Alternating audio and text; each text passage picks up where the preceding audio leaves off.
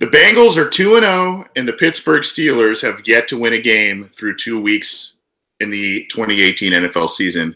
I don't know if you could write a better start so far for Houday Nation, but as we stand here, the Cincinnati Bengals are 2-0 with 2 great wins in their pocket. Hey, everybody, how you doing? It's Anthony Cosenza with the Orange and Black Insider coming at you once again. A little bit of a schedule change this week, so we're a little earlier in the week than usual, but we're glad to have you with us, and I am glad to have my usual co-host, John Sheeran, with me here. John, I don't know how many more times I can say it. The Bengals are 2-0. We've got to be excited about this, right? That was a big win on Thursday. I couldn't. That was a fantastic intro, man. You didn't even. Did you just like come up with that like on the spot? Or, like, yeah, that's what I do, man. That's what I do. I'm quick like that. It's an exciting time compared to where we were last year when we were going into Lambeau Field 0-2. So I mean, I'll take this 10 days out of 10. Yeah, and the schedule parallels in terms of, you know, kicking off Sunday at 10 on week 1 and then getting that quick hosting of a Thursday night game from last year and this year, but the complete opposites in terms of record, performance, all of that stuff.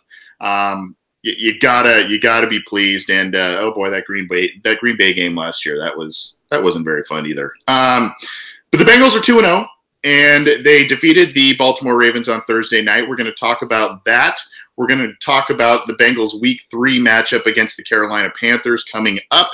And we've got a couple of other things we're going to discuss along with listener questions at the end of the show. You can get in touch. I'll give you the number to call or text in at the end of the show, or you can always leave your live questions in the live YouTube chat. You can hit us up on Twitter at Bengals, at BengalsOBI, and we have the comment thread at CincyJungle.com running. So if you're happening to kind of follow along there, we're keeping our eyes on a lot of different stuff. So shoot us a question, shoot us a comment.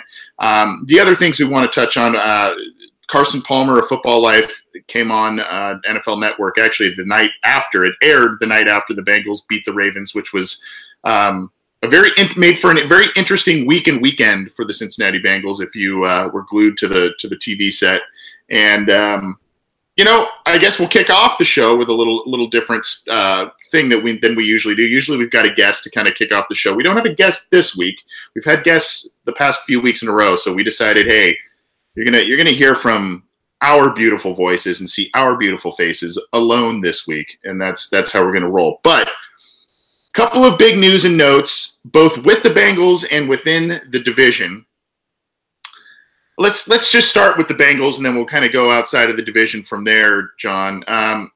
On Tuesday, the Bengals signed Randy Bullock to a 2-year extension. I think there's going to be some polarizing opinions about this because Randy Bullock has proven to kind of be maybe an okay NFL kicker. And boy, I wish our good friend Scott Schultze was here to talk about this one, because I know how he feels about Randy Bullock. But so far this year, perfect on all attempts, all extra points, and he's made some big kicks. Okay, big kicks in big situations, especially this last Thursday. He had two or three second half field goals that were very big. Yeah, very, very big for the Bengals in that win. He kicked at 90% last year, albeit, lower attempts than most other kickers because the Bengals offense was pretty putrid. Still got to worry a little bit about the long kicks, but I mean, is this a warranted deal for Randy Bullock? I mean, I know he kind of came under fire after missing that kick in 2016 against the Texans on Christmas Eve. Like I said, the criticism on the leg strength in general is something, but he's been pretty good over the past 18 games. I would assume that the timing of this deal would be related to what happened in the NFL over the past weekend. With that is a great point. That is a great point. Like that was something that our CJ readers commented on the announcement, and it's hard to disagree because in theory, like I don't think they would have too much of a problem re-signing Randy Bullock in the offseason. So to do this now, it kind of sounds reactionary to what has happened. But when just evaluating Bullock in itself, like nothing's really changed. Like he's still, pretty much as good as you can get within 45 yards of the posts. But I think there is a certain distrust with his leg outside of that range. And we've seen in the past, specifically the past year, the Bengals be really conservative between that 45 to 35 yard line on their opponent's side of the field, because I don't think they trust Bullock's leg to exactly kick a 50-yard field goal. Like is he's in the bottom in terms of attempts and field goals that long. And yeah, his accuracy is great, but they don't use him for any, low percentage kicks where it could really change the course of the game. So when the Bengals offense, is at the 45-yard line and they absolutely need those 15 yards to get Bullock into field goal range, that's like what needs to happen, because they can't be stopped at like the 36 or 37-yard line and expect Bullock to come out and be Justin Tucker and nail a 55-yard kick. That's just not a luxury that they have. That's just not what you have with Bullock. But with Bullock, you do have a kicker who, to his credit, is not Mike Nugent in terms of extra points now. He's perfect in that regard. He's as reliable as you can get in the NFL now within the 30-yard line. It just sort of limits, what you can do outside of that range. And there is a Marvin Lewis aspect who's more conservative when it comes to 50-yard field goals. But Mike Nugent, when he was here, he still attempted plenty of 50-yard field goals because he had that leg. Randy Bullock just doesn't have that leg. He doesn't have the power. It's not something that is purely on Marvin Lewis being conservative. It's just a fact that needs to be accepted. Yes. And I mean, kind of to your point a little bit, so far this season, he's had he's 4 of 4 on field goals. So, you got to give him credit on that. And he's 8 of 8 on extra points. And as we know, extra points have recently been pushed back a bit, so they're no longer gimmies. So you got to give him some credit there. As you mentioned, 2 field goals last week, both in the fourth quarter. Last week, one was his long, and it was long of the season, a 42-yarder. He hit a 40-yarder. 40-yarder last week, and then a 42-yarder against the Colts. The 42-yarder in week 1 is his longest of the season. The other attempt was in the 20 to 29 range. So, and another in the 30 to 39 range in that week 1. So, I think that's a fantastic point, and one I didn't really think of, because you're a lot smarter than me about the struggles that were witnessed from so many kickers this week, and that'll be kind of it'll be a nice segue in just a second. But yeah, the kicker situation around the league is not a great one, and now when this always amazes me about NFL kickers. Very few of them get drafted. Sometimes an undrafted free agent guy kind of bounces around, and then he'll get a shot. But once these guys make a roster and they can kick a little bit in the NFL, they seem to be able to keep, whether they'll move around a lot, but they seem to be able to play in the NFL for a long time. And Bullock is kind of one of those guys. He's bounced around the league for a handful of years, a bunch of teams, but Nugent was the same way. Seems to have kind of found a little bit of a groove here in Cincinnati. At this point, it's kind of like, well, I mean, he's kind of one of the better ones out there, I guess. And, you look at some of the names that are out there, and it's a bunch of recycled names. Aguayo, one of the big picks, I think it was a 2nd-round pick or something. Yeah. He's still out there and might get a shot somewhere. Kai Forbath, another guy I remember specifically who was very good at UCLA and has bounced around the league. He might get a shot. John Brown, the guy who backed up Randy Bullock, might get a look somewhere. So, but I mean, overall, it's a lot of veteran guys that it's like a musical chairs type of thing. It's very strange, right? The life of an NFL kicker, and I guess Bullock's one of them, but kind of one of the better or best options they've got on the table, especially long term, right? No, for sure, because to your point, I think as long as you avoid a Carlson start or a Aguayo start, as long as you just basically keep your head afloat as a kicker, you're going to have a decent career, or in terms of earnings and experience in the NFL. And it's just we can talk about Bullock's accuracy, but there has to be context with it. And that's, I think, as long as we remember that, we remember who he is. We don't have to overrate him and make him out to be something that he isn't. You know, where do you want to place him in the rankings of kickers nowadays? It's very subjective, I guess. But I just think he's good at what he is, and he's not everything that, you know, maybe some of us want him to be, and want to prop him up to be. Like, I will still stand for Jake Elliott. You know, he hasn't been as accurate as Bullock has been in the past couple years, but the Eagles don't, you know, coddle him. They trot him out there for 50-yard field goals, and, you know, we can move past Jake Elliott at this point because Bullock's extension. But regardless, you know, he's a decent kicker, and that's why he has a 2-year deal, which I'm assuming isn't much more than what he was making before. Yeah, and I just to that point, and we'll move on here in just a second, but to your point about Jake Elliott, you know, you look at, yeah, he had a pretty good year last year,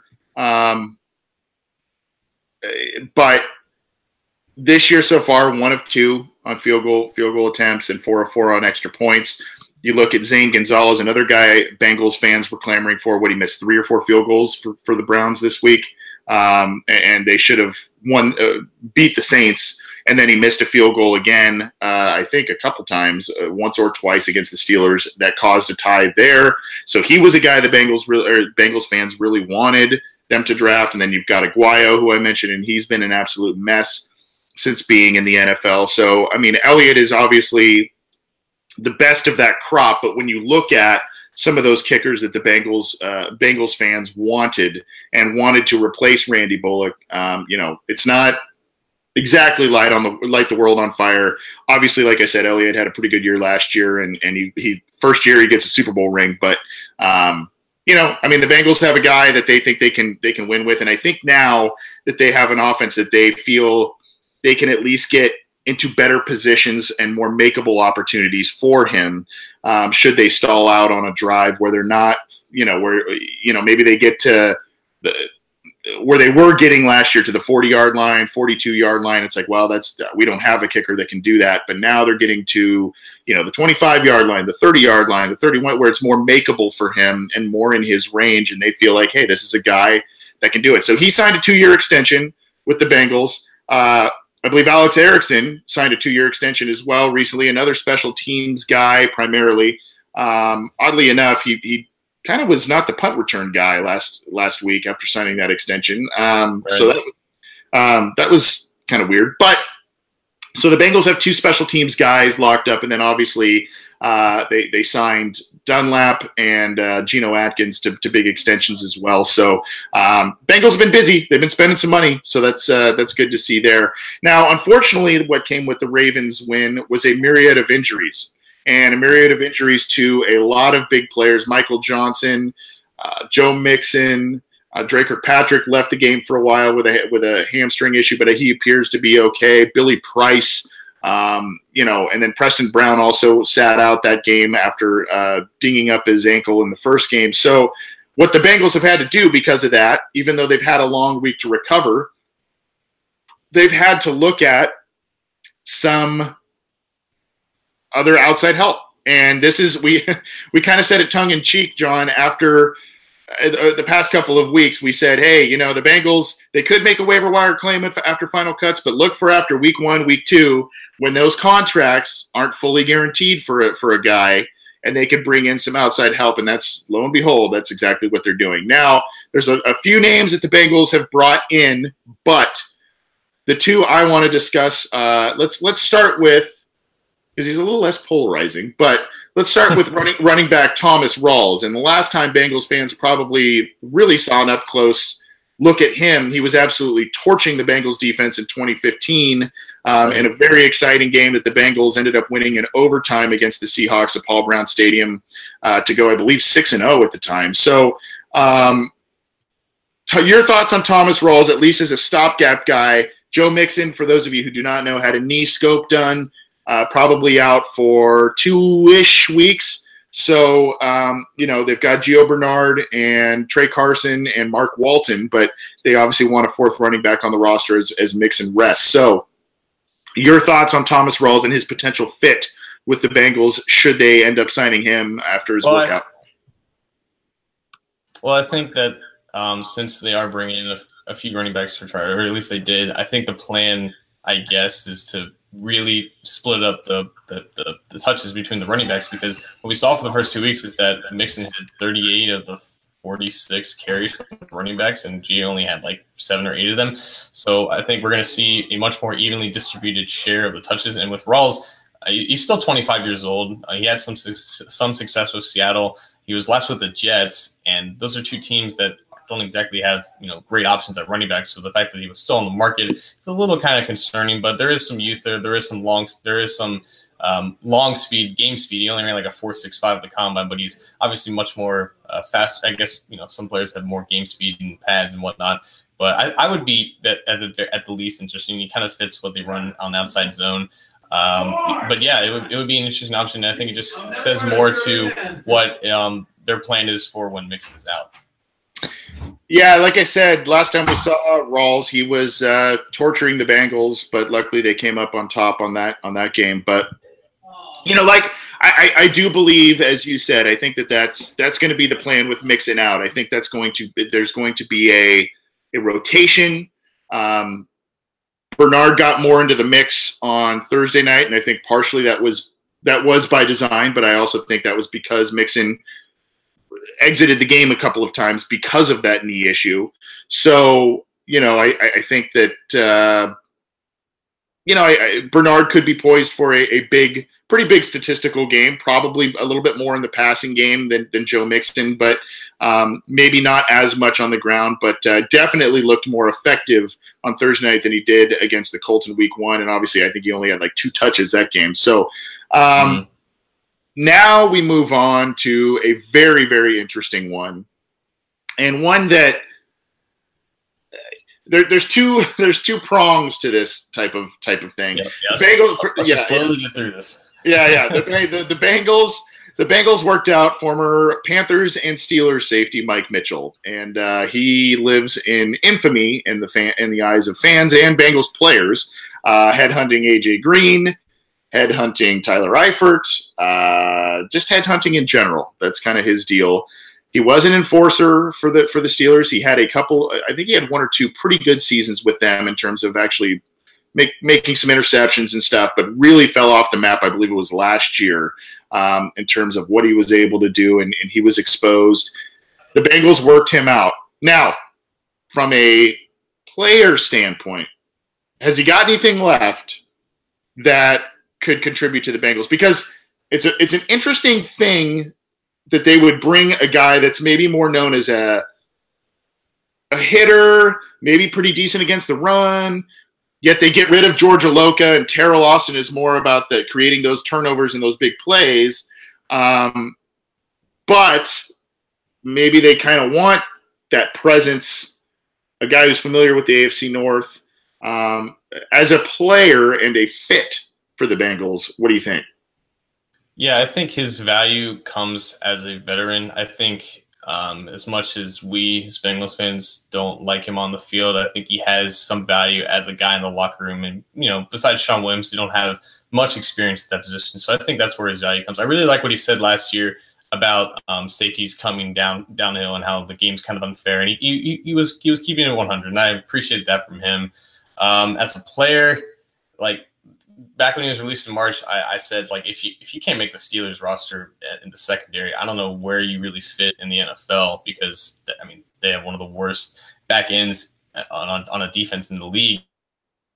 With that experience, obviously comes age, and I don't see him, even if he by some chance does sign, I don't see him playing significant snaps at all. Maybe more special teams, but even if you're Mike Mitchell, even if you don't get a contract, you really want to play special teams and not be a major part of a rotation on defense. And I don't think they would benefit him being a major part of the rotation. I think they have 3 solid safeties, with Fedulin being the guy behind both Bass and Williams. So I think it was just more of a potential signing as a guy as a leader in the secondary, where they're really young back there. As a player, I don't think he has much left to give. Obviously, I'm not a fan of the way he plays the game, because of what the countless examples of evidence against him as a headhunter back there.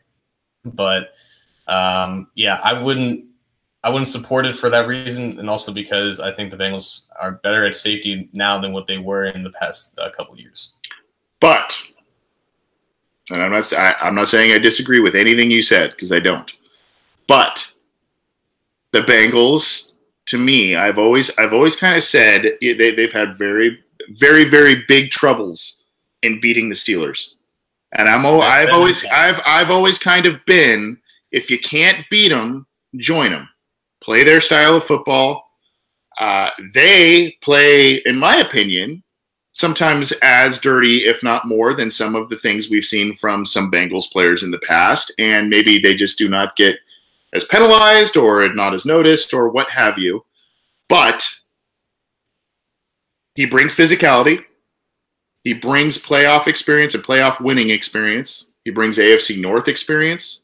Even if he's a rotational guy and a spark plug of a guy in the locker room, is that worth it if it's like a vet minimum? Or, I mean, because here's the thing too, is when you bring a guy like that on, you're either IRing someone, cutting someone, whatever. So there could be a decent player that the Bengals get rid of for him, which is, it's tough to, weigh that. But we know that there's some limitations now because of age and some other things as a player.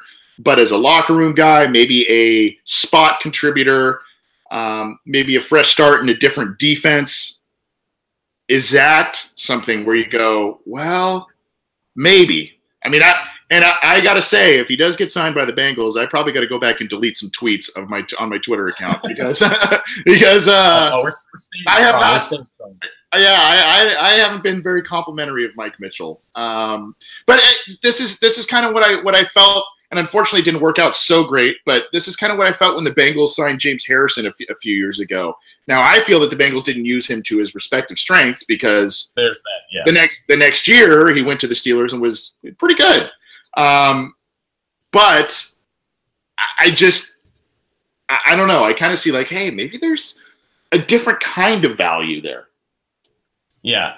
The difference with Mitchell is that, he's not going to join the Bengals, then leave, and then somehow revive his career back with the Steelers. I don't see that happening. But again, big picture, if they bring in Mitchell and end up cutting Brandon Wilson, don't think it makes that big of a difference for the overall impact of the defense. I like Brandon Wilson, but he's not really going to play any much on defense. And if he does, he'll probably bring the same impact as Mike Mitchell will. And I think they're pretty similar at their respective points in their careers. But again, to your point, when the Bengals for one time tried to play to the Bengals or level in terms of physicality, they ended up losing the playoff game.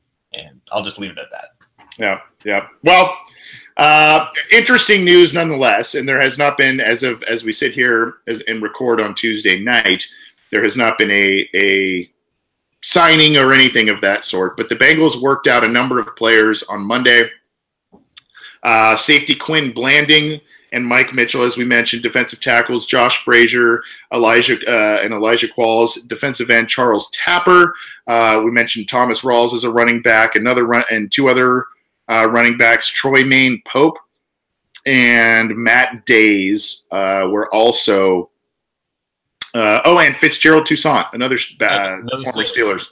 Yeah, another former Steeler who is an interesting player as well. So the Bengals are at least keeping their options open, kicking tires in the wake of some injuries that were suffered against the Ravens on Thursday night. So those are some news and notes. We spent a little more time on that than I thought, but very interesting stuff as the Bengals kick off the week going into the third week against the Panthers. This is the Orange and Black Insider Bengals podcast. And in case you didn't join us last week, we had some big news that we have officially been picked up in the SB Nation National Podcast Network. So we're under the Cincy Jungle umbrella. We're under the SB Nation umbrella. So pretty excited about that. And we're still giving you the same show that you hopefully like and or love. And we appreciate your support. You can get this program on iTunes, SoundCloud, YouTube. We are also on Stitcher, Google Play app, and Art19. If you have an account there, you can download our stuff. But mostly those areas. All of our stuff's also on cincyjungle.com. And we appreciate, did I say Stitcher? I think I said Stitcher. We're on that podcast network as well. So check out all of the different areas you can get our stuff, and subscribe to our channels if you will.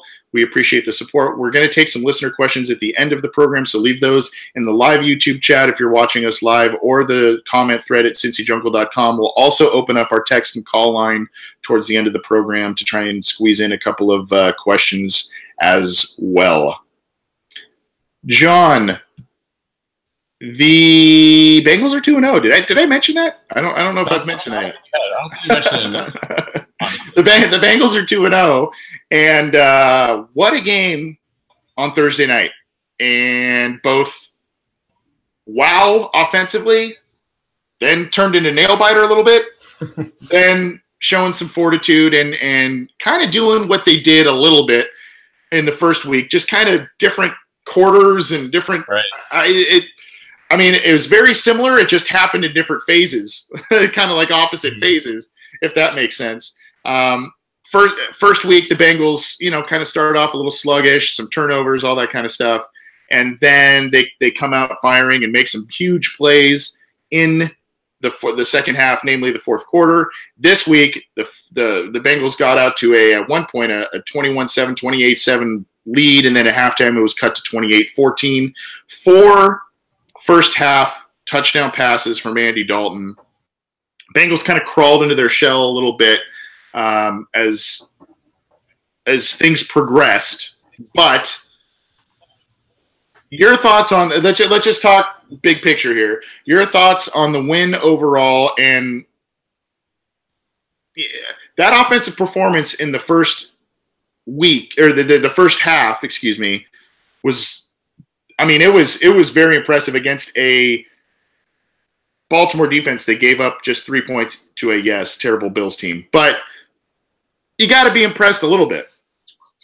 Oh, for sure. I think this game taught us two things. Is that the offense did suffer a little bit, some lulls in the second half. The Ravens kind of adjusted their game plan on defense, kind of got to the pressure of Dalton, and Dalton ended up making some mistakes in the pocket and whatnot. But 28 points in one half of football is good no matter how you spin it.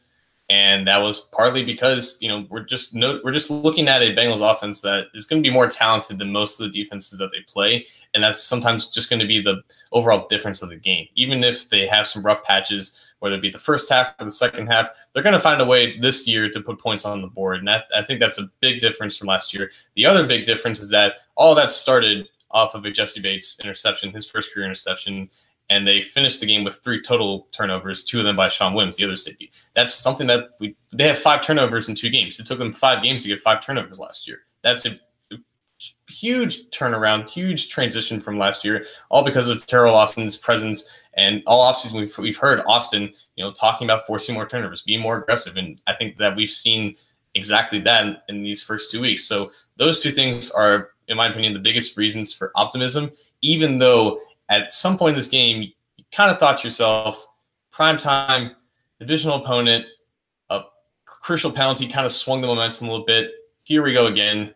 But I think that even if those sentiments were still there, this is still a team that's going to be more talented than the other team that they face on a week-to-week basis. And sometimes that talent will just overcome some of the similar mistakes we've seen in the past. Totally agree.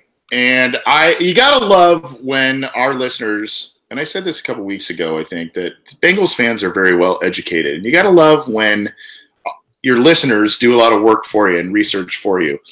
In case you didn't know, and this is my research, but the Bengals quarterback Andy Dalton has over 64% completion percentage, 6 touchdowns, 1 interception for a 108.5 rating so far this year. And thank you, shout out to D'Angelo Hankerson, welcome to the jungle, in our live YouTube chat. This is a great stat, and I haven't had time to totally corroborate this, but I have reason to believe that this is totally accurate. Dalton has 31 touchdowns and 9 interceptions under Lazer's offense dating back to last year. Yep. Wow. That's huge. Yeah. Wow. Talk about a difference. And I want to expand on that a little bit, because what you saw and what I saw on Thursday, there were a lot of drag routes and a lot of yards after catch opportunities. Yes, Dalton was fairly, he's pretty accurate, especially in the first half. He got a little shaky in the second half, but it was the protection kind of held up a bit. There were no sacks against Dalton this week, and that says something with Billy Price out of the lineup for most of the game. And Laser designed a lot of plays that worked to Dalton's strengths. A lot of short, intermediate throws that let these talented guys make some plays. Now, I will say there were a couple of intermediate to deep throws. I remember a couple to Tyler Boyd. I think there was a 29-yarder or 22-yarder to Tyler Boyd that was an absolute beauty of a throw by Dalton. In front of the safeties and behind the linebacker type of thing, as he was kind of going out of bounds. There was a lot of stuff where you're just like, wow, he just looks much more comfortable. And I think it's offensive line. I think it's Bill Lazor. I think he knows who he's got. Obviously, AJ Green had a monster game, the hat trick, but let's talk about him. But let's also talk about Tyler Boyd, right? Yeah, Boyd is, I guess, the miniature Ravens killer to Green being like the granddad in that. But yeah, 2 consecutive performances with 91 yards and a touchdown. And he even had a tougher matchup because the Ravens didn't have their slot cornerback Tavon Young last year, and I think Young was matched up over him quite a bit. But Lazor got Green and Boyd in great situations all throughout the game, and I think that's another common theme is that he's mixing things up and he's making the offense a lot less predictable, and a lot less stale. And, we kind of talked about this in the preseason, but that was kind of the hope for Dalton was that, he would completely buy into the system, just like he bought into Hugh's system back in 2015. And you saw a much more comfortable Dalton and a Dalton that had a lot more composure and ended up being a lot more consistent. And now we're seeing the Bengals, put up a ton of points on common opponents. And shout out to our good friend Joe Goodberry, who came up with a common and uncommon metric. And, when the Bengals do well against common opponents, typically, that's not something that happens a lot. But under Lazor, that's just the reality now. So he has installed a system that is a lot more adaptive on a week-to-week basis and is a lot more diverse in terms of putting Green in the slot. He had three of his touchdowns were in the slot, and using his tight ends well, using Mixon out of the backfield as a receiver, using Ross and Boyd to their respective strengths. We still haven't seen much of Ross, but even if Ross has no catches or like only a few targets, the Bengals offense can still put up a ton of points because Tyler Boyd can go off, AJ Green can go off, CJ Uzomah can act as a yards after catch machine at tight end. They just have a ton of stuff to deploy, and I think Lazor perfectly married his quarterback and scheme in a matter of months, and we're seeing the results right before our eyes. Yep, and a big correlation. Let's talk defense here. A big correlation to not only week 1, but the fact that they started 2-0. I believe for the second week, I know for a fact they won it. I'd have to look again for week 1, but I'm pretty sure the Bengals won the turnover battle yet again. Yep. I think it was 2-1 in week 1, and it's 3-0 in week 2 here. 2 interceptions by Joe Flacco, and then obviously the lost fumble by Joe Flacco. You gotta like that. That's the aggression they were looking for. And then obviously, like I said, the Bengals didn't give up any sacks, and they were in Flacco's grill. They netted 4 sacks, but tons of other pressures by Geno Atkins and whatnot. So a lot of good to take away there. Love the aggression. However, still 376 yards passing. Granted, Flacco threw the ball 55 times, but 376 yards passing. You still saw a little bit of the carving up of the defense on the upfront stuff. Jesse Bates almost had 3 interceptions in the game. He had one where he dove, and there was almost an incredible interception, but John Brown came up with it. John Brown also beat Dre Kirkpatrick for a touchdown. Dre was there, but just couldn't get his hand on the ball. So are you still a little worried, especially, we'll talk a little bit more about this in a second, but are you still a little worried about this Bengals defense, especially with Cam Newton, Matt Ryan, Ben Roethlisberger still on the horizon on this schedule? Yeah, and that might be the reason why they were bringing in more safeties, just because more bodies won't hurt. I guess, and like you alluded to, Flacco threw the ball 55 times. I think Andrew Luck threw the ball 51 times, if I'm not mistaken. So they faced 106 pass attempts in 2 weeks and off of 4 days rest. So it obviously wasn't the most optimal scenario for that secondary, but we saw a much more not improved, but a more productive pass rush. And on Thursday night, we got to Flacco a few times, Geno Atkins specifically. They play without, they're still playing without two of their starters at linebackers. Burfict suspended, Brown was injured. But, I think that the secondary I don't think the secondary is a weakness. I think it was just they were just on the field a lot over the past week. And I think, William Jackson has silently been playing at a very high level. Dre got targeted like a ton over the past 2 weeks. And, when you face that much targets, you're gonna end up allowing some big plays, and specifically with Dre, that happens more times than not.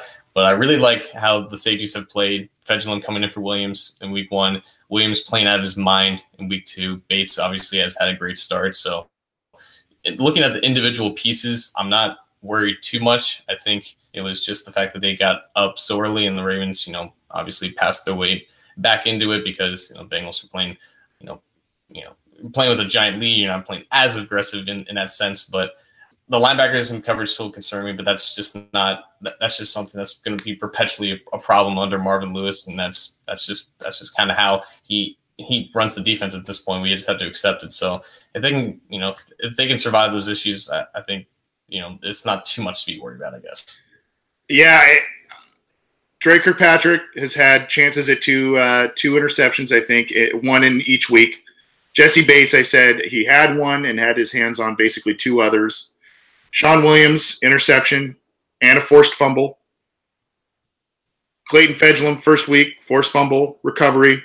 So the secondary, even though they're kind of letting up the yards, and it is part and parcel of the linebacker group as well, but they're getting their turnovers. They are getting their hands on the football, and they are making plays, and it's more talented than this, but it reminds me a lot of the 2005 squad that would give up some points, give up some yards, but they would turn the ball over at an incredible frequency, and it really helps out the offense. It really pads the quarterback stats because it shortens the field, all of that stuff. And, Bates' interception, you mentioned that earlier, put the Ravens in a really bad hole right away. Sean Williams, as pissed as we were at him in week 1, he came out and played. That was probably the best game I've ever seen him play, to be honest with you, in a Bengals uniform. I thought he played outstanding. You said William Jackson. He's not making the huge plays, but he's kind of, for the most part, holding down the fort. Dre Kirkpatrick's been a little bit of a roller coaster. There's been some really good, and there's been some other stuff that's not been good. Before I get to one final question on this topic, on this segment, John, your thoughts on the officiating? Because last week against the Colts, Carlos Dunlap was flagged, which could have been that could have turned the entire game around. Luckily, the Bengals defense held strong and didn't let up any points, I don't think, after that. But very, very questionable roughing the passer penalty against the Colts and some other stuff. This week, there was a very ticky-tack pass interference call against Dre Kirkpatrick that led to a Ravens touchdown. There were other. I can't even recall them all, and it was against both teams. To be honest with you, it wasn't just. Yeah. I'm not sitting here going, "Hey, the Bengals got a job." It's against both teams. So. Is this new rule? Are the refs still kind of trying to figure everything out with the new rules with body weight on cornerbacks and you can't touch anybody. You can't touch quarterbacks at all. We saw something on Sunday too. I didn't really watch a ton of football on Sunday, truth be told, but I think there was a really questionable call against was it against Clay Matthews, Green Bay? Clay Matthews. Yeah. Should we just expect this going forward? Is this how this year is going to be, where you just go, you want to tear your hair out because of some of these calls, because that's what football has become? Yeah, with the Bengals game, I think that the refs gave both teams equal amount of points throughout the first three quarters. And I know people are really, really mad about the Dre pass interference, and I think what the NBC rules analyst said it shouldn't have been called. And yeah, I mean every team is going to face that, week to week. There was the phantom defensive holding penalty against the Chiefs that negated a defensive fumble recovery for a touchdown that basically got the Steelers back in the game in the second quarter. There was that horrendous Clay Matthews flag, and there was a similar tackle by Yannick Ngakoue for the Jags on Tom Brady that almost looked identical to Matthews, but it wasn't called.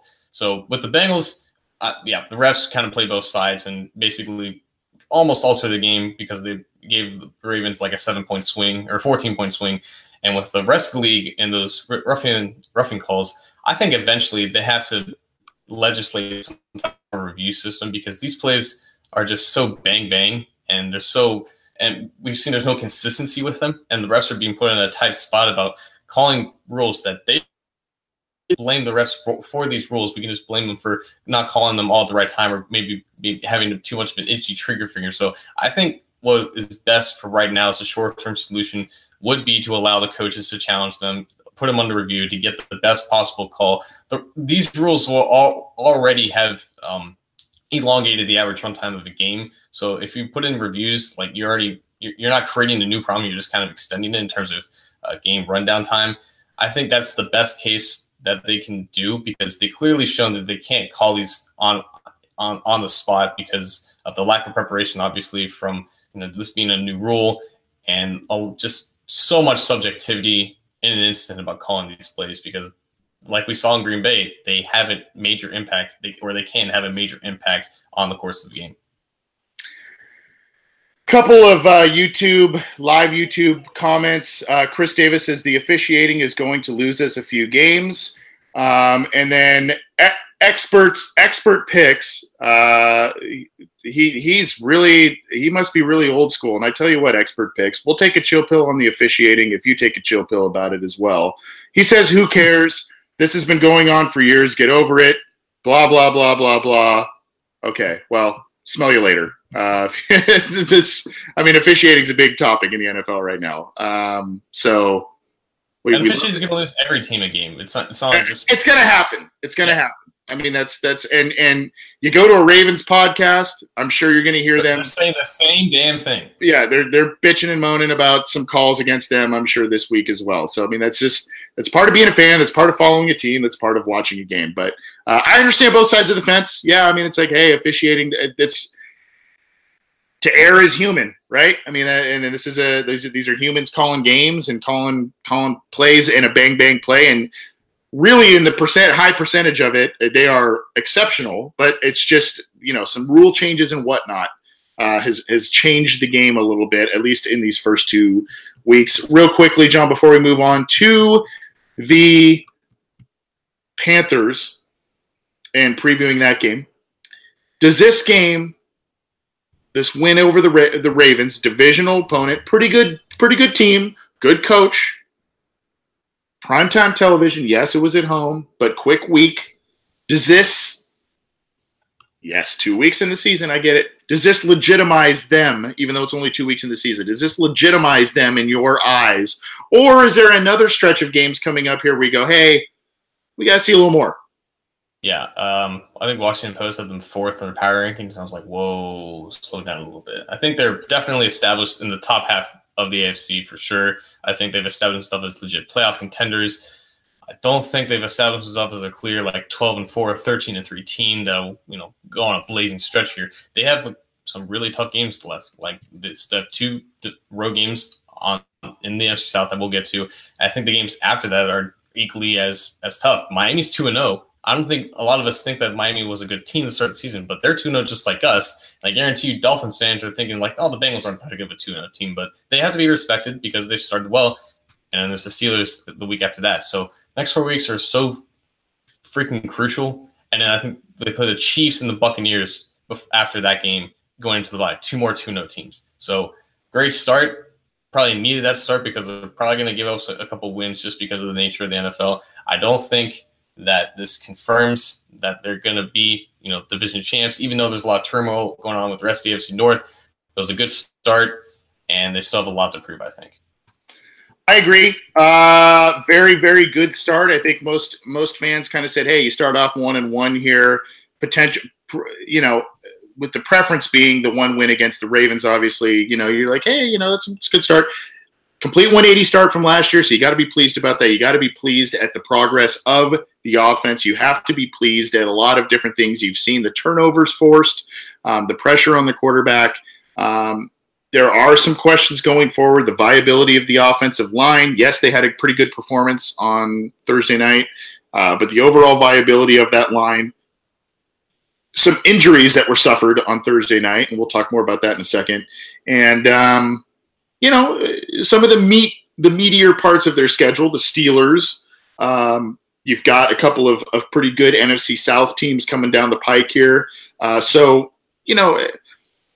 This isn't going to be a 16-0 season, guys. I'm sorry to tell you. And if it is, I'll do something crazy on the air for you, but it's not going to be a 16-0 Bengals season. It could very well be a very good season for them, and they're on the pace for that, but they're going to lose some games, unfortunately, and it's a matter of who they beat and some of these stronger teams. But as of this point, there's, I think, 7 2-0 teams, and the Bengals look like one of the better 2-0 teams that seem to be out there at this point, and you got to be happy about that. This is the Orange and Black Insider Bengals podcast. I'm Anthony Gazenza. He's John Sheeran. We are part of the SB Nation Podcast Network now, and we are very pleased about that. You can get this program on iTunes, SoundCloud, YouTube, Stitcher, the Google Play app, and all of our content is on cincyjungle.com. You can get in touch with us on Twitter at BengalsOBI, via email, theobinsider@gmail.com.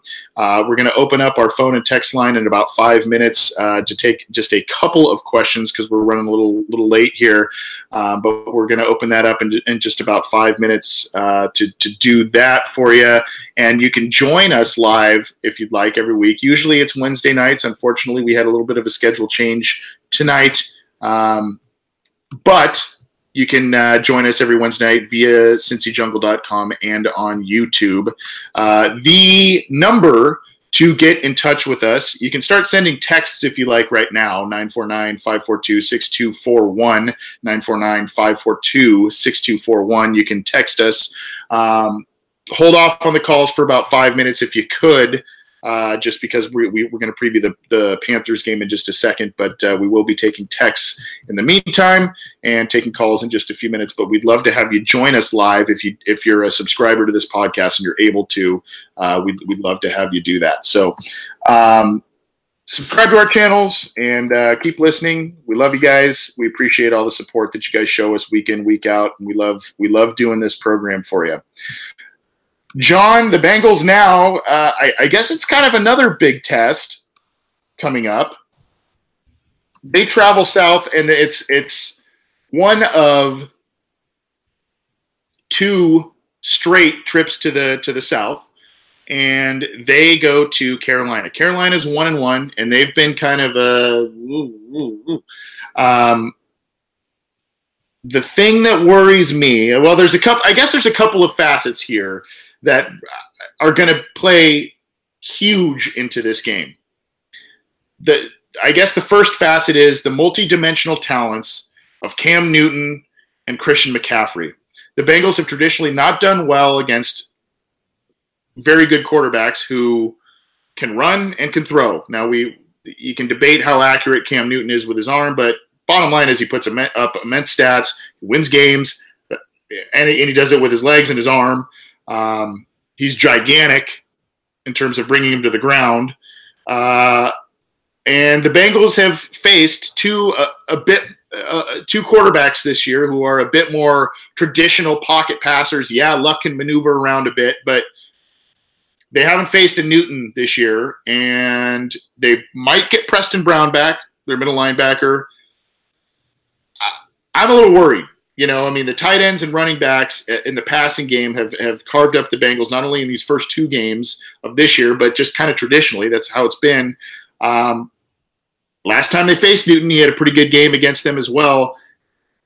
Are you worried about just not necessarily overall team talent disparity, but just the matchup problems that these guys create. Yeah, you hit on it perfectly, matchups. And with Newton, like I was somewhat worried about the Lamar Jackson wrinkles from the Ravens, but clearly that still has a lot of kinks to work out. Cam Newton is like the best running quarterback in NFL history. Like at this point, he's probably past Vic in terms of production, and he's just a menace on the goal line to stop on those read options. And that's like the best. That's like the best goal line offense that you can have when you have a bunch of options in terms of whether it's read or just RPOs or just something like that. So if the Bengals allow, typically they play bend don't break defense, but they allow Carolina to get into scoring range.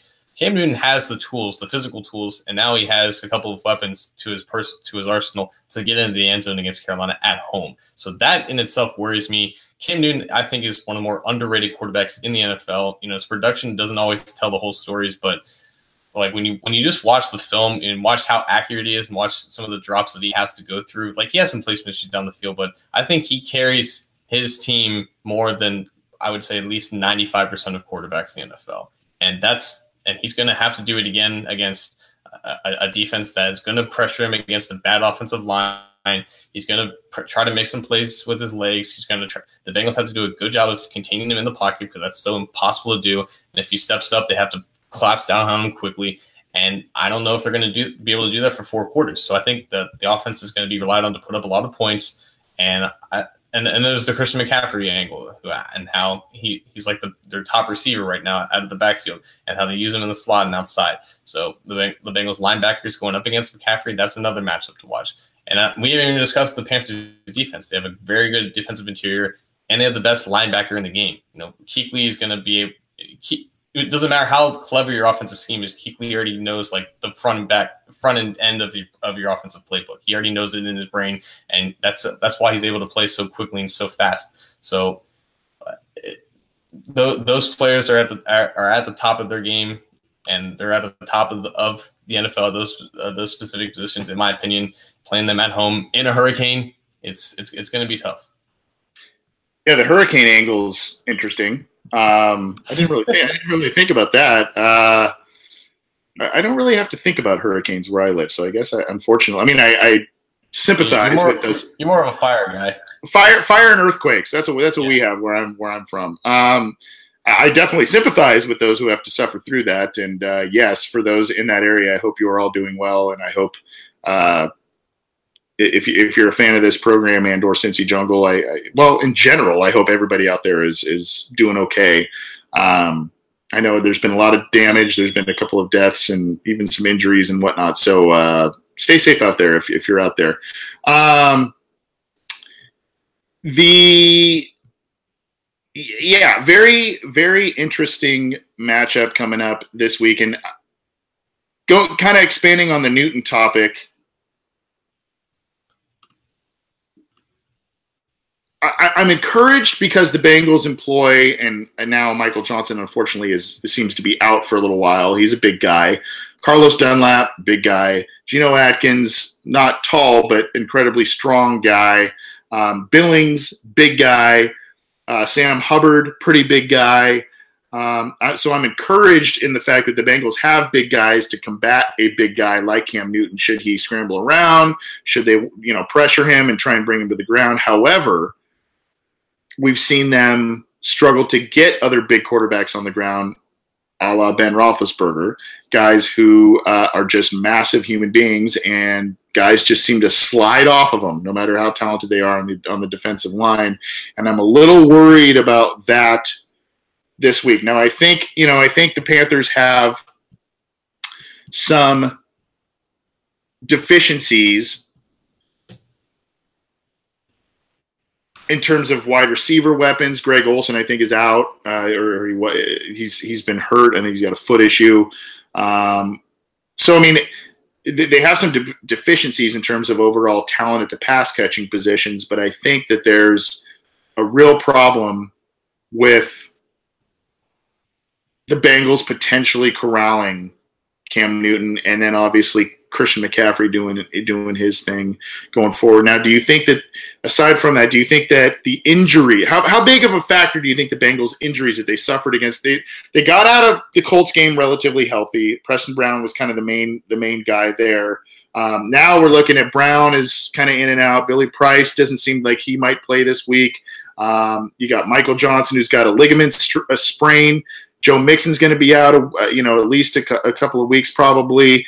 There's just a lot of guys now. All of a sudden, there's like, oh, okay, a little dinged up. This seems to be a game that the Bengals could win, maybe even should win, especially how they've played so far. But do you think that the injuries might be, number one, will they play a huge factor in the game? And number two, do you think that they'll be too much to overcome?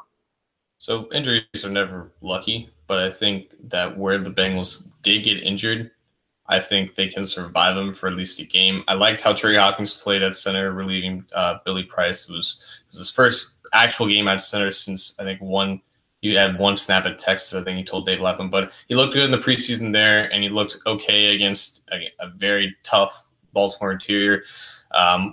Michael Johnson was not on this team for 24 hours, and we were feeling, pretty good about where they were at defensive end, with Sam Hubbard playing more, Jordan Willis playing more. Obviously, you still have Carl Lawson with Carlos Dunlap, so I don't think the Johnson injury is going to be that impactful. Then you have Preston Brown, who, again, like the difference between Preston Brown and Hardy Nickerson in pass coverage is it's like marginal. It's not that noticeable. So, and I think they survived with Nickerson against the Ravens, and I think that's going to be kind of the case against the Panthers. He's still not that good of a player, but the difference between the two in certain aspects of the game is not huge. So if they don't have Brown, but I think he did practice, if they don't have him, it's not that big of a deal.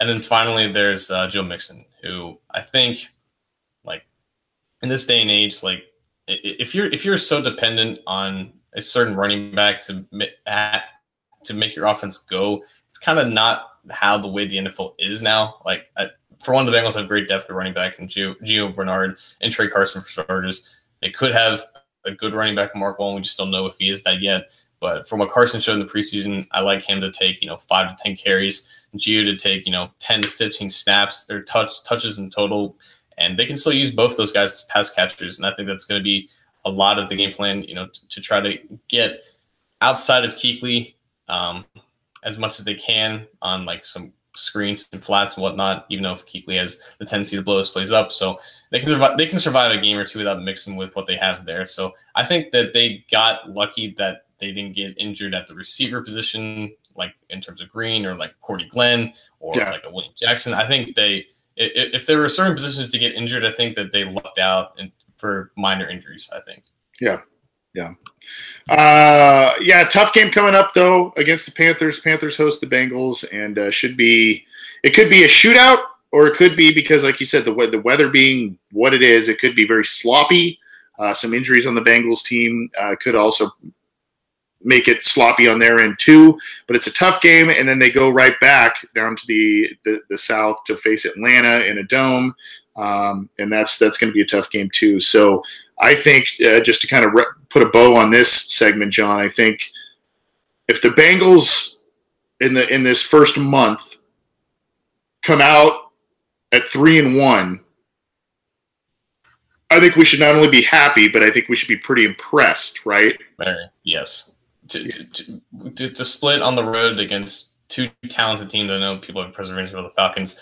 To split those games on the road, yeah, tremendous. I'll take it. I'll take it all day. They go 2-0, it's incredible. But 1-1, yeah. Yeah, and I think the other thing to that too is the fact that, 3 of those 4 games have been on the road. And now, granted, the Indy game it's not a big travel, but you're not at your home stadium, so you've had really the only home game you've had. If you get out of that stretch at 3-1. And you beat Cam Newton, you beat a divisional rival, you beat Andrew Luck. Yeah, Andrew Luck may not be the same guy he was, all pro guy, but you beat Andrew Luck, and or Matt Ryan. If you're able to go 3-1, and the win you had at home is on a short week, that that would be pretty impressive. Now, there is going to be a big difference if the Bengals, to me, even though it's only one game, the Bengals go 3-1 or 2-2. And are you still going to be? I mean, I know it's hard to predict the future, but are you still going to be like, hey, this team can still do some good things if they're 2-2? I guess it depends on how those games go. If they're like close losses, or if there's like alarming things that are completely different from what we've seen, then I think we can kind of press the panic button, because like we alluded to earlier, the schedule after this game before the bye week is just deadly. And the easiest game record-wise is Pittsburgh, but it's Pittsburgh. So again, this is a very important stretch while they're injured. If they can go 1-1, keep their head above water, they'll be in a much better position, obviously. Yep, and then you get Burfict back, yep. and some of these guys from injury potentially mix in and whatnot. So then you're kind of all systems go again after this first month, which is pretty good as long as everything kind of continues on.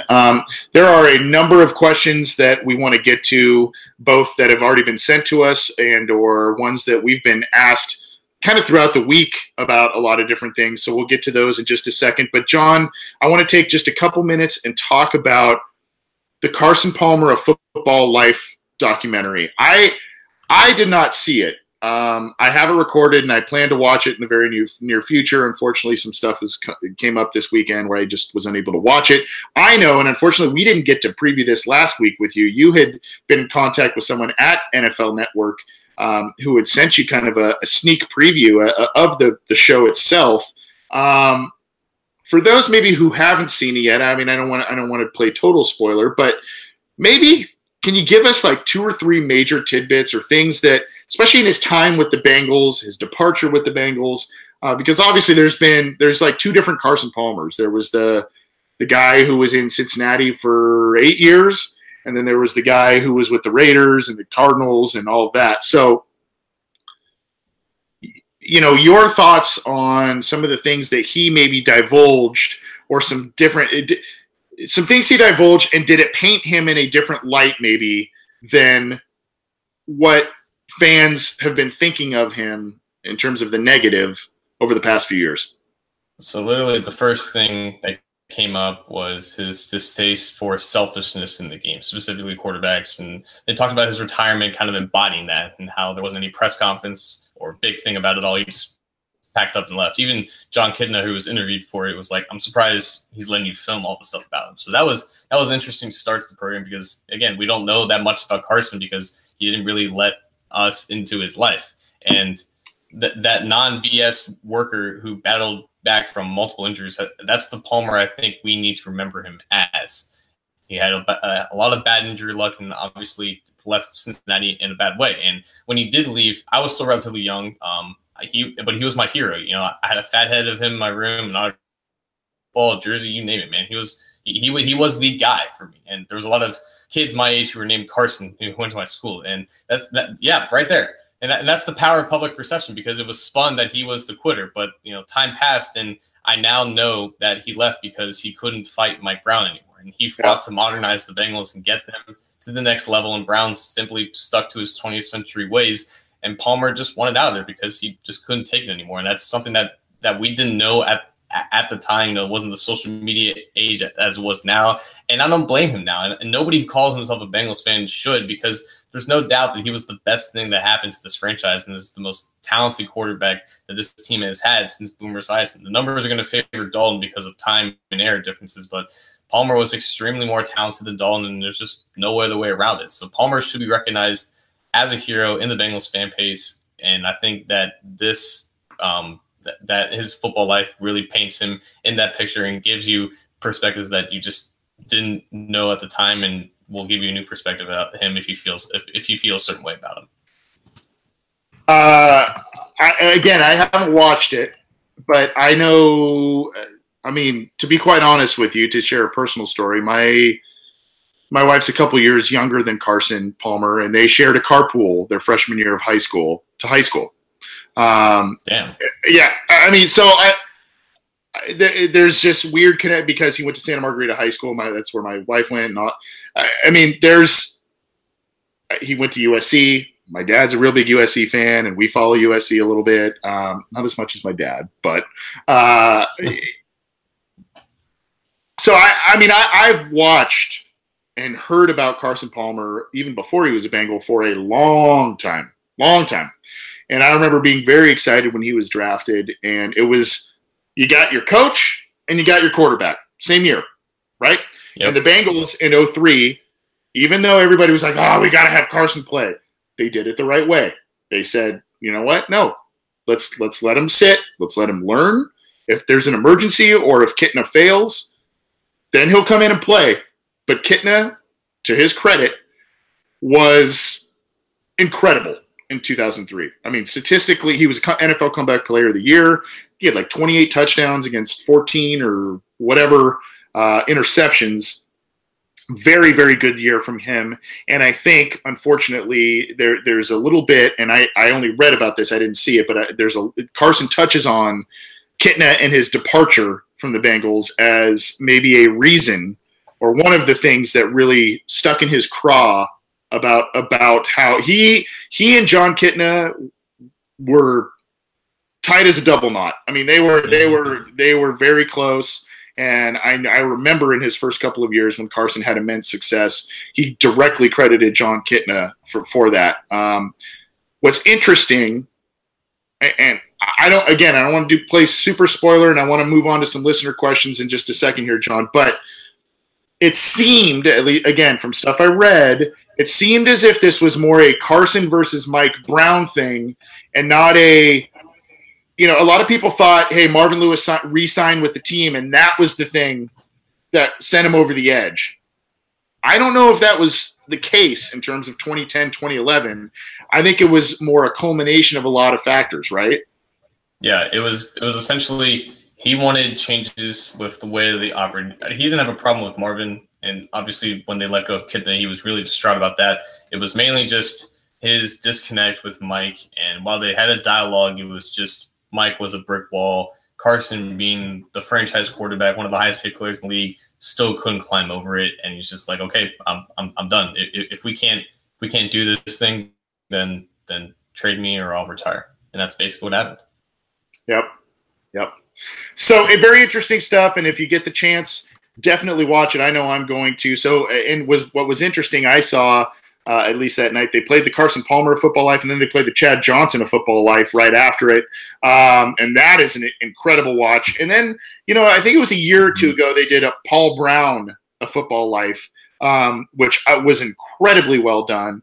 So I don't know if those things are on demand or what have you, but definitely check those out. Those are three major figureheads in the Bengals franchise, and a very interesting and entertaining topic here. We're going to get to some listener questions. Get this show on iTunes, SoundCloud, Stitcher, YouTube, CincyJungle.com, the Google Play app. You can get us all there, and then get in touch with us via live YouTube chat, via CincyJungle.com in the comment threads. We're trying to field some calls here, 949-542-6241. We already got some texts. We will try and take a call if we're able, but we've got a ton of questions coming up here that have come down the pike, and I'm going to try and blend some of them together. This is a text from our good friend Terrell. He's called the program a couple of times, and it's good to hear from him. He texted in a little bit ago.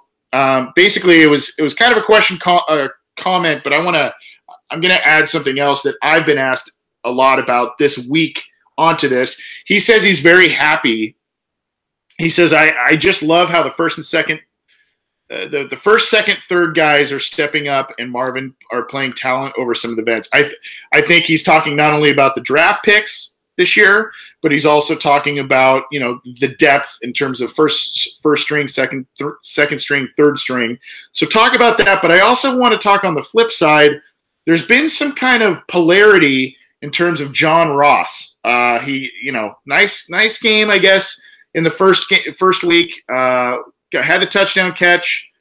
This week he had another catch, but he had a carry for minus yards. He and Dalton still don't seem to be on the same page in terms of routes and all of that. They can't connect on a regular basis. Is this still, hey, talk about the depth, but also talk about in terms of Ross, is this, hey, this is still essentially his rookie year, let's be patient? Or is this like, hey, drops and all that stuff? That might be part of his game. Well, for starters, like the reason why the Bengals suffered so much is because their draft classes in 2014, 2015, they just flat out weren't good. So there was complaints about, they're playing vets over young guys. Well, the young guys weren't exactly good when they came out of college. The 2016 class, the entire class, sans Cody Core, I guess, looks really good for what they do. 2017 is looking about the same way, and now 2018 is looking about the same way too. So the talent is in the younger part of the roster, and that's basically what's playing. And I think that's, I guess, a different mentality from what we've seen in the past and how they moved on from veterans. But they're definitely more reliant on young guys because the young guys are finally starting to step up, and they're actually good players, and not like the other crap that they drafted from 2014 to 2015. And with Ross, as part of that 2017 class, I think he's still not all the way there, I guess, in terms of trusting his hands, because he had those drop issues in training camp. He had those drop issues in the preseason, and now he's having, just a lack of overall confidence and just catching with his hands. And he hasn't gotten the most cleanest targets from Dalton on some of those slant routes and whatnot, but I still think that he's just not all the way there in terms of his confidence level, in terms of his, mentality and things like that. He hasn't really had a lot of targets in the first place because of how well Green and Boyd and their tight ends have played so far. So even without Ross, the offense is still moving relatively good, and I think that's a good reason to kind of still buy into the offense, because Ross hasn't produced, and they still have put up almost 60 points or over 60 points of offense in the first 2 games. So the Ross issues are still concerning because they do exist, and he's still having some issues with his hands, but it's a long season, and he's definitely in a better place right now than he was last year. So that's at least a positive. Yeah, and I think as the season progressed, this is still a young team in a lot of different areas, and I think they intentionally did that. They shed a lot of veteran guys this offseason: Chris Baker, George Oloka, Brandon LaFell. The list kind of goes on, and to give way for, you can say Michael Johnson, but Michael Johnson came back. But they gave the chance to, and luckily, unfortunately, it was because of an injury mostly to Michael Johnson. But Sam Hubbard came in and he played very well. Had far more snaps on Thursday night. He played well. So you got to like that. You got to like the depth, especially at wide receiver. Ross withstanding and not withstanding, because he's got the potential. But Tyler Boyd is stepping up big time. AJ Green, the fumbles are really bothering me, but he's got 4 touchdowns in 2 games, so whatever. It's like, okay. So you got to like some of the depth in some areas on this team that maybe lacked a little bit of it last year, or if they had it, it didn't really always come to the surface. So you got to like that a little bit. Another one that's just kind of a general question that we've been talking about, and I meant to talk about this in the opener, and I don't think we did. And if we did, I'm sorry. It's been a long week, and I am dog tired. But I want to talk about the relishing in the Steelers drama. I don't think we really talked too much about it. Because we got onto the Mike Mitchell thing, and we got onto. So in case you haven't noticed, the Steelers are 0-1-1. Very, very easily could have been 0-2 with a loss to the Browns in the opening week, and they lose this week to the Kansas City Chiefs. Their defense really let them down. Antonio Brown has been a drama queen, especially since this loss against the Chiefs on Sunday. Not only kind of making some obscure tweets and kind of pouting that day on Sunday, but did not show up to something on, I believe, Tuesday. He didn't show up to film workouts or whatever. Then you've got the Le'Veon Bell drama and the offensive lineman talking about that. I guess my question here is, of course, I think as Bengals fans, we're sitting here going, yeah, you got it. Finally, they get the taste of the drama, right? But we've seen the Bengals have those problems, even though they have immense talent, and either they get to the playoffs and they fail, or they have high expectations and they fail. Remember the T.O., Adam Jones, all that kind of stuff. Are the Steelers – I mean, I would guess they are better well-equipped to handle this stuff and to be successful. But even for them and their organization, is this too much for them to handle? Yeah, I'm just sitting here on my porch. Watching all this. What's the Kermit tea, yeah, right? The live-action Kermit GIF coming at you. Watching all this. It's fantastic because I think something that a lot of us Bengals fans know, but maybe the national perspective didn't notice that Mike Tomlin's not the greatest at managing his talent. And we've seen that from guys, Bell in his early years, with the drug charges and whatnot. Now he's out partying in Florida, away from the team with, his name and lights in the club. Antonio Brown's threatening reporters to knock them out, causing trouble on Twitter, not showing up to meetings. Ben is, still Ben is kind of deflecting blame. The offensive coordinator's under fire. They're winless. They're facing a Tampa Bay Buccaneers team that's lighting the world on fire. It's all great, and we have seen in the past that they have been able to overcome some stuff as the season goes on because they are just a talented team, and for the most part, they have a solid coaching staff around Tomlin to kind of compensate for his lack of leadership issues. But this was a year that, the more knowledgeable people predicted that we would see a regression from the Steelers, and we're not. Sometimes regression will take multiple, avenues, and sometimes it just happens to be that your team falls apart from multiple cancer cells infecting everybody else, and you have a host body in Mike Tomlin who's not able to counteract this with any proper medicine. So, the Bengals of old, they would have these issues, but obviously Marvin Lewis has enacted a more culture change. They have some on-the-field issues with Burfict, but that's completely besides the point from these specific issues, but it's great, and this is about as good of a start that you could hope if you aren't a fan of the Steelers like we are. Yeah, I mean, you look at, gosh, let's go back to the millennium, the turn of the millennium to 2000, right? That's 1, 2, 3, 4, 5, 6, 7, 8, 9, 10, 11, 12, 13, 14, 15, 16, 17, 18 years, right?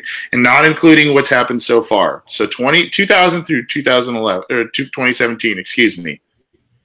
The Steelers have not made the playoffs in a span of 18 years. 1, 2, 3, 4, 5, 6 times. So they've been in there 12 of 18 times. And guess what? Only one time of those 6 did they have a losing record. They were 6-10. 2000, they were 9-7 and didn't make it. 2006, they were 8-8 and didn't make it. By the way, they knocked the Bengals out of the playoffs that year on an overtime, I think it was an overtime miss by Shane Graham or something like that. 2009 didn't make it. They were 9-7. 12 and 13, they were 8-8. So even when they're not making the playoffs, they are right there. And that's with Cowher. That's with Tomlin. I despise almost literally everything about that franchise and their fan base, but I respect the hell out of what they do and how they win. They win, and they win big games, and they win. They're physical. They win. So that's why I think we can sit here early in the season and go, "Hey, Bengals are 2-0, all right," and the Steelers are winless and a mess.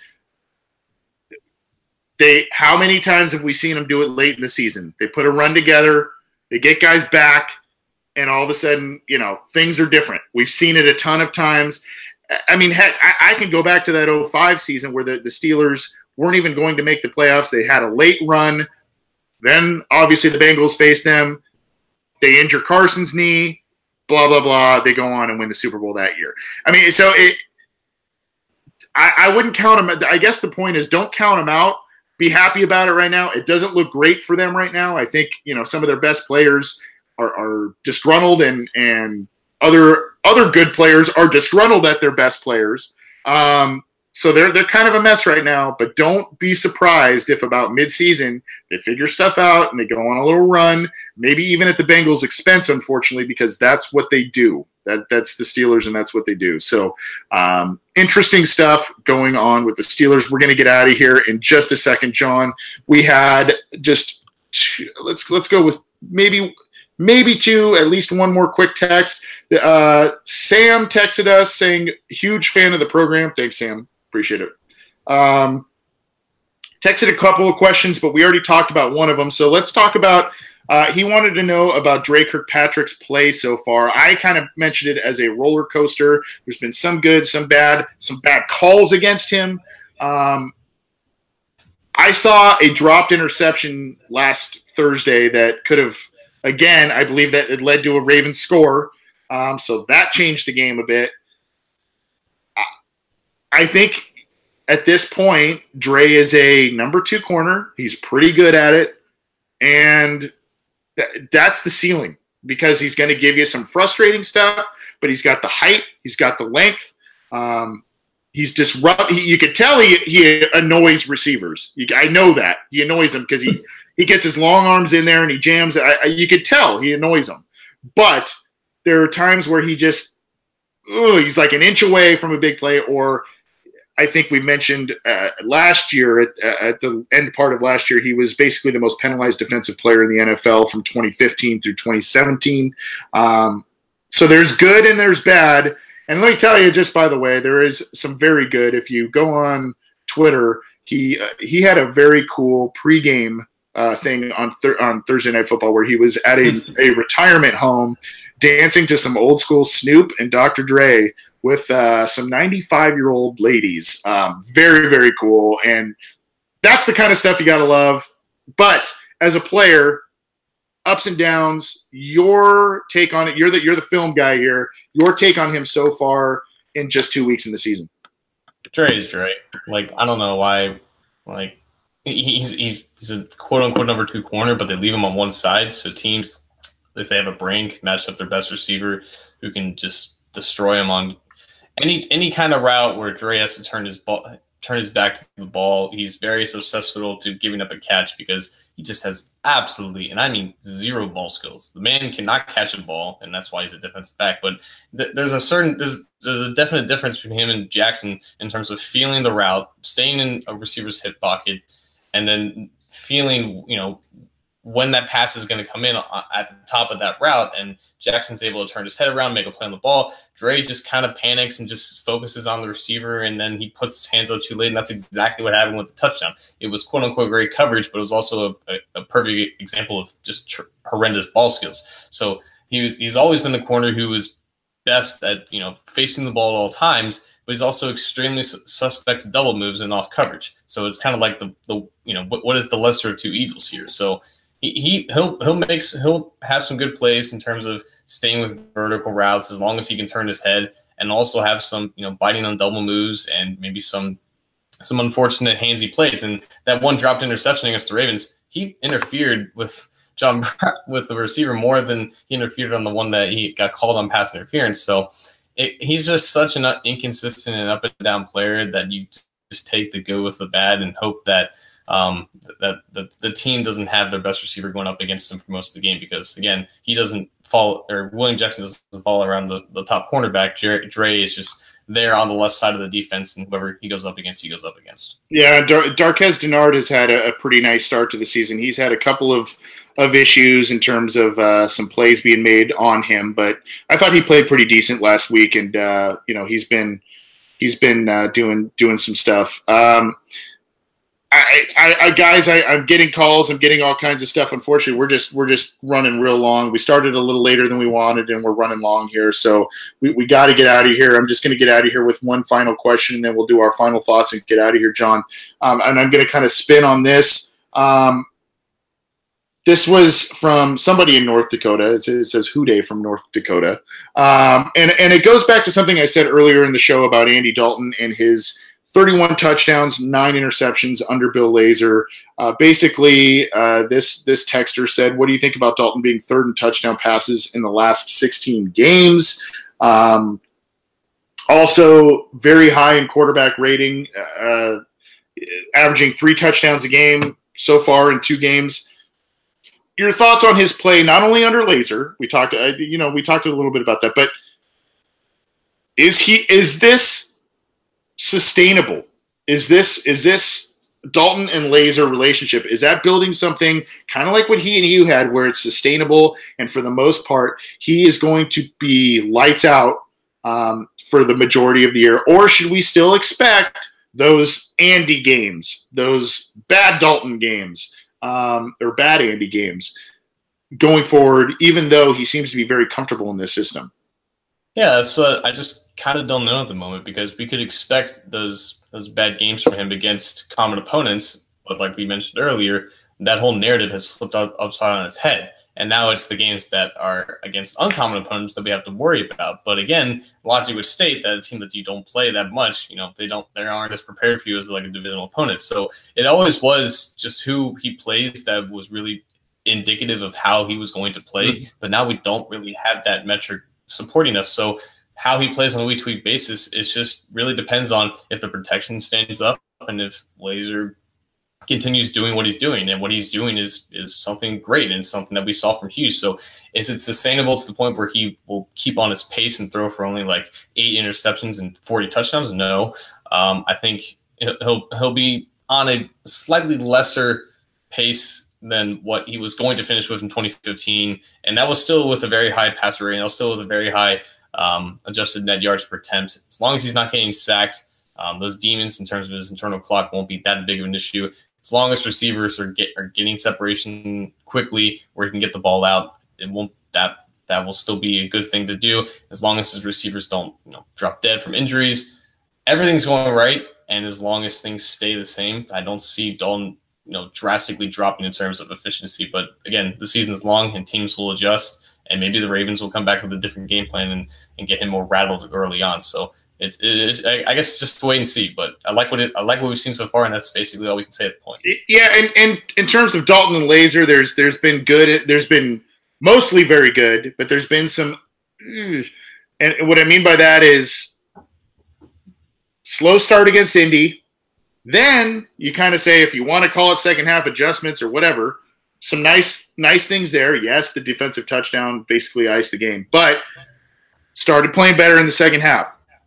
Opposite deal on Thursday night, got off to a red hot start, and then kind of crawled into a shell in the second half, which allowed the Ravens to come back a bit.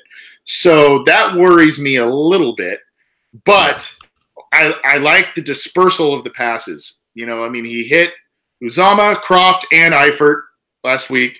He hit Gio. He hit Joe Mixon. He hit Tyler Boyd. He hit A.J. Green. He hit John Ross last week. A lot of guys. I think 9 guys caught passes last week, which was against the Ravens, which was awesome. He dispersed the ball pretty well in the first week as well. So I like that. So, yes, A.J. Green had his 3 touchdown catches, but it's not – 15 catches for – it's not all AJ. There's other stuff and other contributors going on, and I like that. AJ, yes, is the focal point of this offense, and the passing offense should go through him. But obviously they've got Eifert back and kind of on a pitch count, and they've got some other talented guys. Boyd is stepping up big time. So you got to kind of like a lot of what's kind of going on there, and a lot of the dispersal of passes going on there. So that's going to do it in terms of listener questions tonight. We appreciate all of that. You can get in touch with this program live every week via YouTube on the chat. We're live every week. You can also get us in the Cincy Jungle chat or on our Orange and Black Insider phone line, text or call. We didn't take calls this week, just text, but we appreciate it. We were kind of short on time, and we appreciate all the questions. You can also get this program on iTunes, SoundCloud, YouTube, Stitcher, and the Google Play app. And all of our stuff is on cincyjungle.com. We appreciate all of the support and all of the subscriptions. John, final thoughts, and maybe a score prediction for next Sunday. Oh, I haven't really thought about a prediction, but I'm going to review some Panthers film in the next couple of days to get a better gauge on where they are. But I think that being a 1-on-1 team, going to their place against a quarterback who is more talented against the defense that I think is in the top half of the league, it's going to be a tough game, and we're really going to see if these strengths on the Bengals are truly strengths in a tough environment. I I think the line is -3 for Panthers. So like Tuesday predictions are tough, but I'm going to say the Panthers probably win by a score. I think some things are just going to work against them, but we're going to see who practices and who doesn't on the injury report, and we're gonna find out. I guess it's going to be a tough one for sure. It's going to be close. Yeah, and I do think, even though we talked about them needing, quote unquote, to split these next two games, I do think they do it.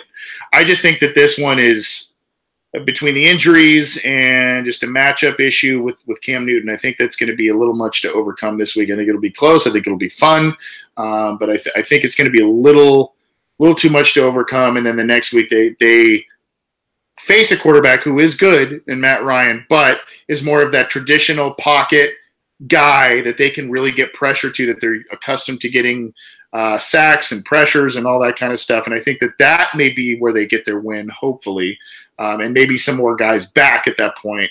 Whereas this one, I don't like this matchup. I don't like this game, even though the Bengals may be a better team. I don't like this matchup this week, but I still think it'll be pretty close, and I think it should be entertaining to watch. That's just, I don't mean to be Debbie Downer. I'm just kind of calling it as I see it, but we'll see. Hopefully the Bengals exit the weekend 3-0 and continue their dominance over the AFC North as they are sitting atop the division right now. Thanks so much for tuning in. Thanks so much for subscribing to our program, downloading it, all of that.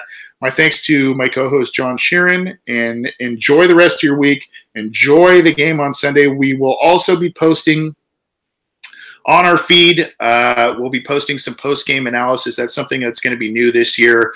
We'll be posting post-game immediate reactions and all of that. So be sure to download that and listen to that as well. So you can pregame with this show, and then you can post-game with the reactions, and then kick it off again next week with another episode of our program. So thanks so much for listening. Appreciate it. Thanks to our live listeners. Thanks for all the questions. We'll see you next time. This has been the Orange Black Insider Bengals podcast.